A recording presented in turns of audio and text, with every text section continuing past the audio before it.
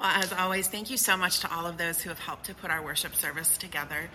For Bob Eden, who was our liturgist this morning, for our Wesley Choir and praise singers who have led in our music, for Gary Brubaker, who puts everything together for our music. Thank you so much. Now, we are starting this new series called Who's Who in the Bible. Talking about some of the people in the Bible you may not know, or maybe some of the people who you may not know much about. We'll talk about Saul, who became Paul. That's this morning. And we're going to talk about Deborah from the Old Testament, Samson from the Old Testament. We'll talk about Mephibosheth, who, I'm pretty sure everybody wants to name their child after Mephibosheth. Well, that's getting ahead of us. Also from the Old Testament, Gideon, and then Lydia will be the last one in the series, and she's from the New Testament. So we'll talk about who they are in their totality, imperfections and all, because as human beings, we are not all perfect. We're working on it, but we're not there yet. And sometimes I think we forget that about people who are in the Bible, that they are humans. So we'll talk about them, imperfections and all, what their stories tell us about their faith, and how they influence ours. So this morning, Saul, who became Paul. Would you pray with me? God, may the words of my mouth and the meditations of all of our hearts be acceptable in your sight, O Lord, our rock and our redeemer. Amen. Well, for the most part, besides the Gospels and even the book of Acts, the New Testament really isn't one of those that you would call a storybook. Most of that following the Gospels and Acts are letters to churches who are being established or establishing. And many of them are written by Paul, who we're going to talk about today.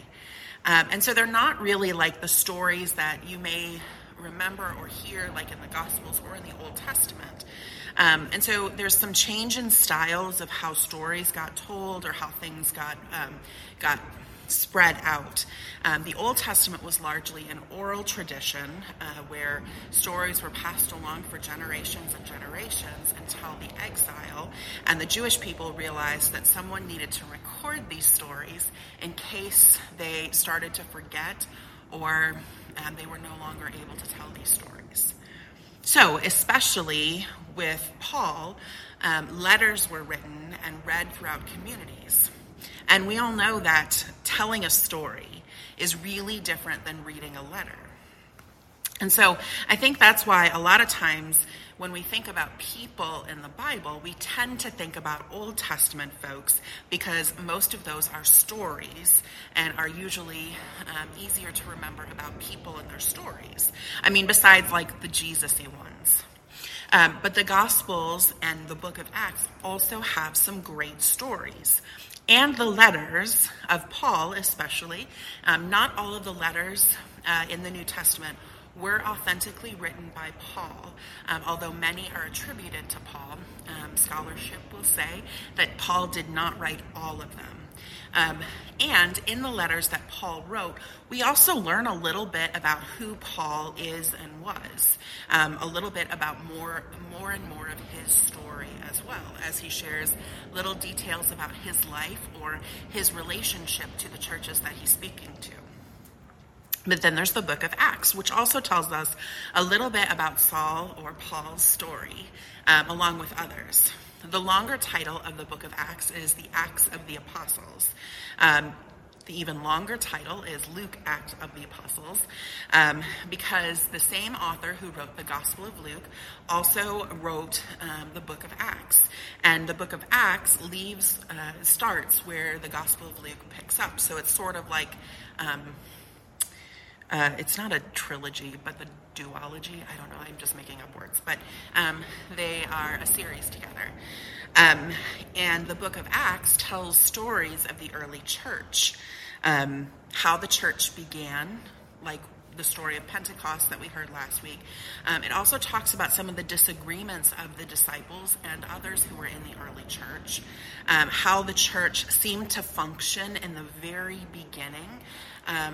It talks about some missionary journeys of sharing the gospel. So it talks about how the church, or a movement, the Christian movement, came to be. And it's not, I think a lot of times when we think about how the early church came to be, we think that everyone got along and everything was just harmonious and perfect. And that's not true. There were disagreements among the disciples, even between Paul and Peter, which we'll talk about a little bit later. But there were disagreements about how to worship, or who would be involved in this movement, in this church. Do you have to follow the Jewish laws? What if you've never been circumcised? So there was a lot of conversation that was happening, and we find some of that in the book of Acts. Now, we do hear some of Saul or Paul's story in the book of Acts, and we hear some of the beginnings of Paul and who he is. We do get some more of those pictures through his letters as he shares details about his life. But we learn about what kind of a preacher, what kind of a missionary, what kind of a disciple he was. Now, much like many of the people, all of the people throughout the scriptures, Paul is complicated. I mean, show me a human being who isn't complicated or complex, and I'll just wait. Right? I mean, we all are complicated and complex, and Paul is not immune from that either. Now, I will be very honest to say that I have a complicated relationship with Paul. I think many people do. There are things that I truly admire about Paul and his faithful witness, and there are some things that I really disagree with about Paul and some of the things that he said, or at least is alleged to have said. So, complicated. We can sit down over coffee and have a conversation about that if you want. We'll probably need like a pot of coffee, but it's fine. But let's talk about Saul, who became Paul. So we first encounter Saul at Stephen's stoning in the book of Acts, and Saul was the one holding the coats. Now, Stephen was the first martyr of the Christian church, and he was stoned for blasphemy. And so Saul is present at this, holding the coats, and Saul and others describe him as a Pharisee. So Saul was a Pharisee in the Jewish tradition. In some of his letters, he calls him a Benjamite of Benjamites, which is a tribe of the people of Israel. And in particular, the Benjamites are known for their bravery. And so Paul is telling people, I am a Hebrew among Hebrews. I'm from the tribe of Benjamin. Basically, like he's a big shot in the Jewish tradition. Now, the book of Acts also tells us that Paul was a Roman citizen, and there's some allusions to this in Paul's letters as well, that Paul was a Roman citizen, but he often kept that quiet for whatever reason, which meant that sometimes he received punishments or consequences for the things that he did that weren't really lawful for it to happen to him. So sometimes when he was arrested or thrown into prison or stoned or whatever, sometimes the punishments that he received, he should not have received as a Roman citizen, but he kept that a little bit quiet sometimes. Speaking of punishments, Paul received lots of punishments for preaching the gospel in various places. And those punishments included being in prison, being, on trial. He also was stoned at least once that we know of. And the stoning that Paul received was being thrown off of a cliff and then like a boulder being thrown on top of you. So it's not like the stoning that we think like everybody picks up a rock and throws it at you. This is a different kind. And we know that this happened to Paul at least once, possibly more. Like, it feels like Paul is like superhuman with some of these. So some of his letters especially talk about the challenges that he has even within his own faith after receiving some of these punishments, and some of the pain that he's in both physically and emotionally and spiritually in his life's journey. Now, Paul himself didn't consider himself a great preacher. And to be honest, a lot of others really didn't consider Paul to be a great preacher either. He was, however, a great writer. He wrote letters to many churches and continued this relationship with them after he started them or encouraged others to start them.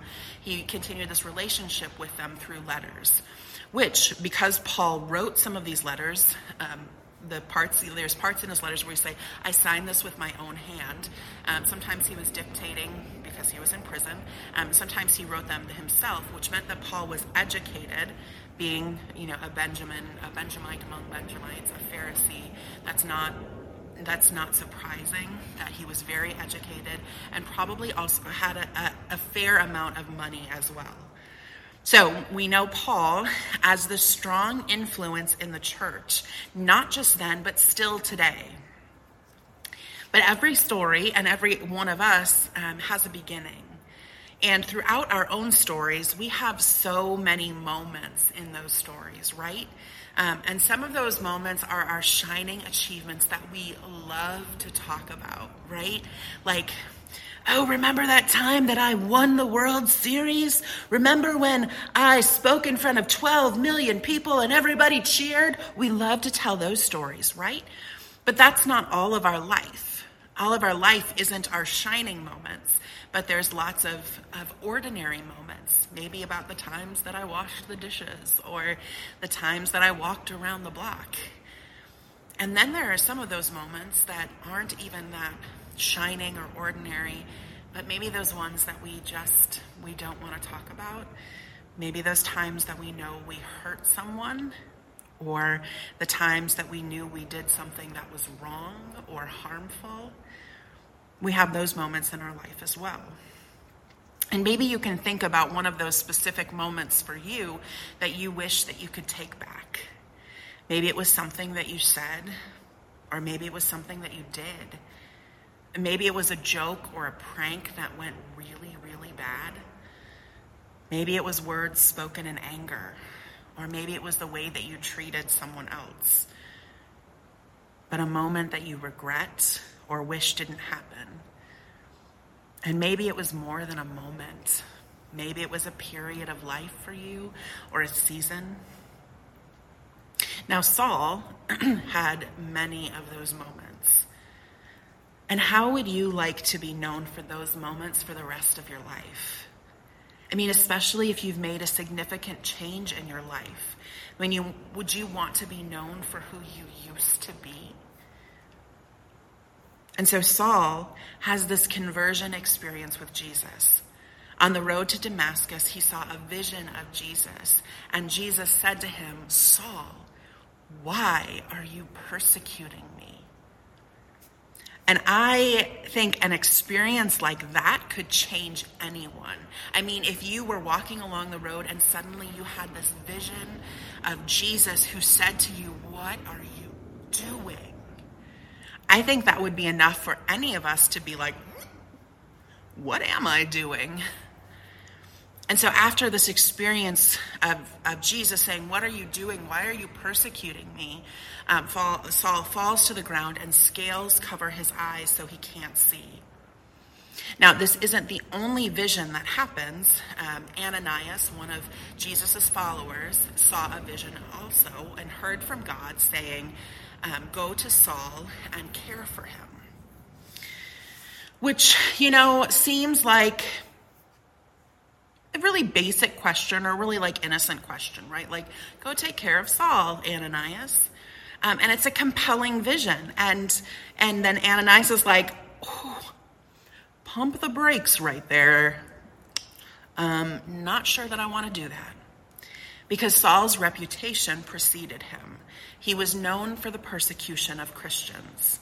So after his first appearance at Stephen's stoning, that wasn't the only time. Paul describes himself as a zealot against Christians. So his reputation precedes him, and Ananias does not want to go and help him. And I have to be honest that I don't blame him. I don't know how I would feel. I mean, how would you feel? And yet, God prevails, and Ananias goes and takes care of Paul. And as Ananias saw Saul, he put his hands on him so Paul could see. And I wonder at this point in the story, what if Ananias hadn't gone? What if Ananias's fears or hesitations about him kept him from going? If no one had gone to see him, would Paul be able to see? Would the world have known what Paul has to say? If Ananias had said, I just can't help that evil person, what would have happened next? It's not what happened, though. Ananias went. And then Saul becomes Paul. And Paul spends the rest of his life trying to be known for something else. Not for his mistakes and errors, although he works on taking the blame and taking accountability for what he has done. He acknowledges the harm that he has done to others. He acknowledges his mistakes and errors and yet doesn't want to be known by them. I mean, who would? He wants to be known of his love and following of Jesus Christ. And he's sharing that message with others. Don't follow me, follow Jesus. Follow Jesus. Jesus has done this. And he shares this message of the gospel and of Jesus everywhere that he can, in particular with the Gentile community. And this was part of the disagreement that Peter and Paul had with each other, is Peter thought that this message of Jesus was especially for the Jewish people. And Paul says, no, I think it's for everyone. And they disagreed about this, but ultimately decided, okay, Peter will go and evangelize and proselytize to the Jewish community, and Paul will go to the Gentile community. And so they sort of agreed to disagree and went their separate ways, still committed to Jesus Christ and the ministry of Jesus Christ. And so Paul is known for sharing this message of the gospel with others.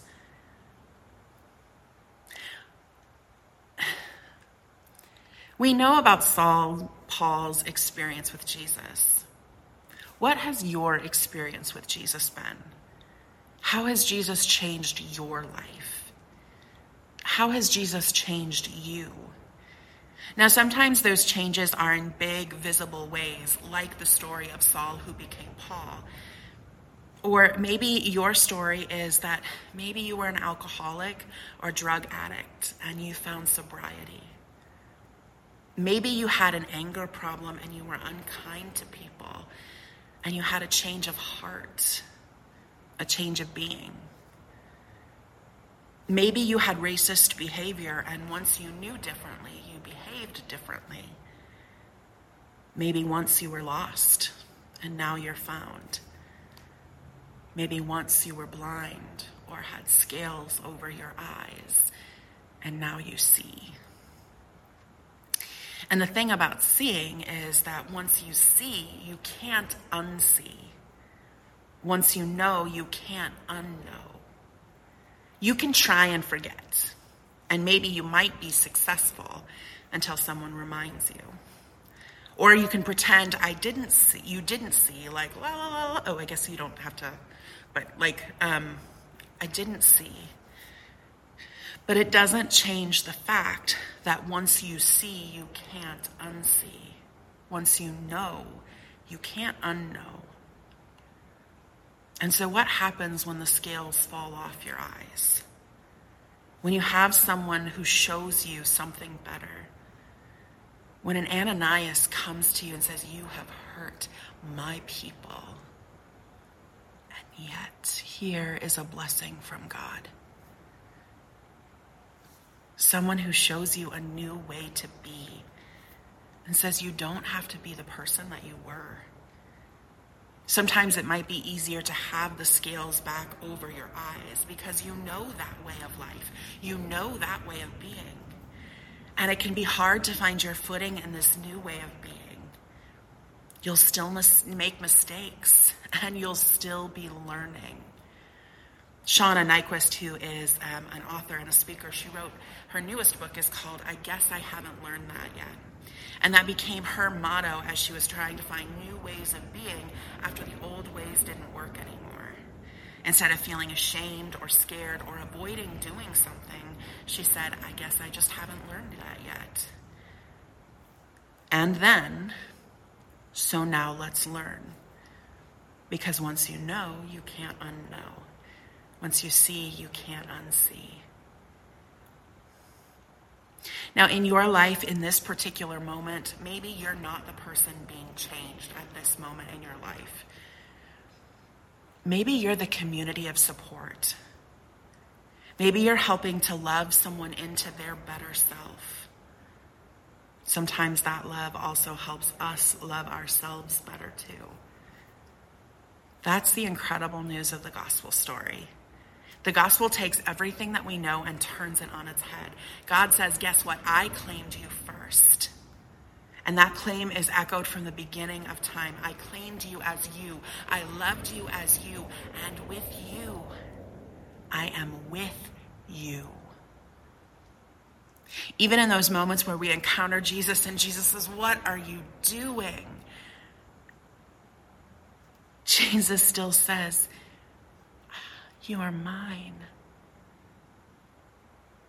And Jesus' whole life and ministry was teaching us how to love and be loved, to show us that we are worthy of being loved. Know that you are worthy of forgiveness from others, from God, and even and especially from yourself. And you are worthy to be loved by others, by God, and by yourself. We're working on perfection. We are a work in progress. You will make mistakes. You will mess up in big and small ways. You will sometimes not meet even the expectations that you have for yourself. You will fail, sometimes spectacularly. But it's not the end of the world. You know, last week was Pentecost. And during worship in person, I forgot to wear my red. Or at least I wore a sweater that I thought had more red in it than it actually did. And then as I was getting dressed and ready for the morning, just nothing was going right. And so I had nothing to wear. And so I wore this sweater that didn't have as much red. And some folks told me, which I was like, I know, I tell everybody else to wear red and then I didn't. And then we did this experiment with fly paper where we were writing our hopes and dreams, and then we were going to light it on fire and it was going to float up. And I did it and it didn't work. And so we brought them outside and then the lighters didn't work. And in my head, I was like, this is a failure. This is a hot mess express. And I was ready to just be just kind of, throw my hands up in the air. And then after worship, someone said to me, this service was exactly what I needed. I needed hope and dreams. Then someone else said, I was reading some of these hopes and dreams of other people, and I found my own in there as well, and I don't feel alone. Sometimes what we do may be a hot mess express and feel like a failure. And then the Holy Spirit rushes in like a mighty wind, and we're left staring hope in the face. We're a work in progress. We're working on it. I guess I haven't learned that yet. And we'll keep trying. The Holy Spirit invites us into the story that God has been writing from the beginning of time. And we do get to be a part of it, to tell our parts, like Saul becoming Paul, or like Melissa becoming a child of God, recognizing that, or insert your name, becoming a disciple of Jesus Christ. We get to tell our parts of the story, the parts that are beautiful and the parts that maybe aren't. And yet God is still present in them. So may we help write this story with God. May we tell the story of who we truly are, beloved children of God. Thanks be to God. Amen.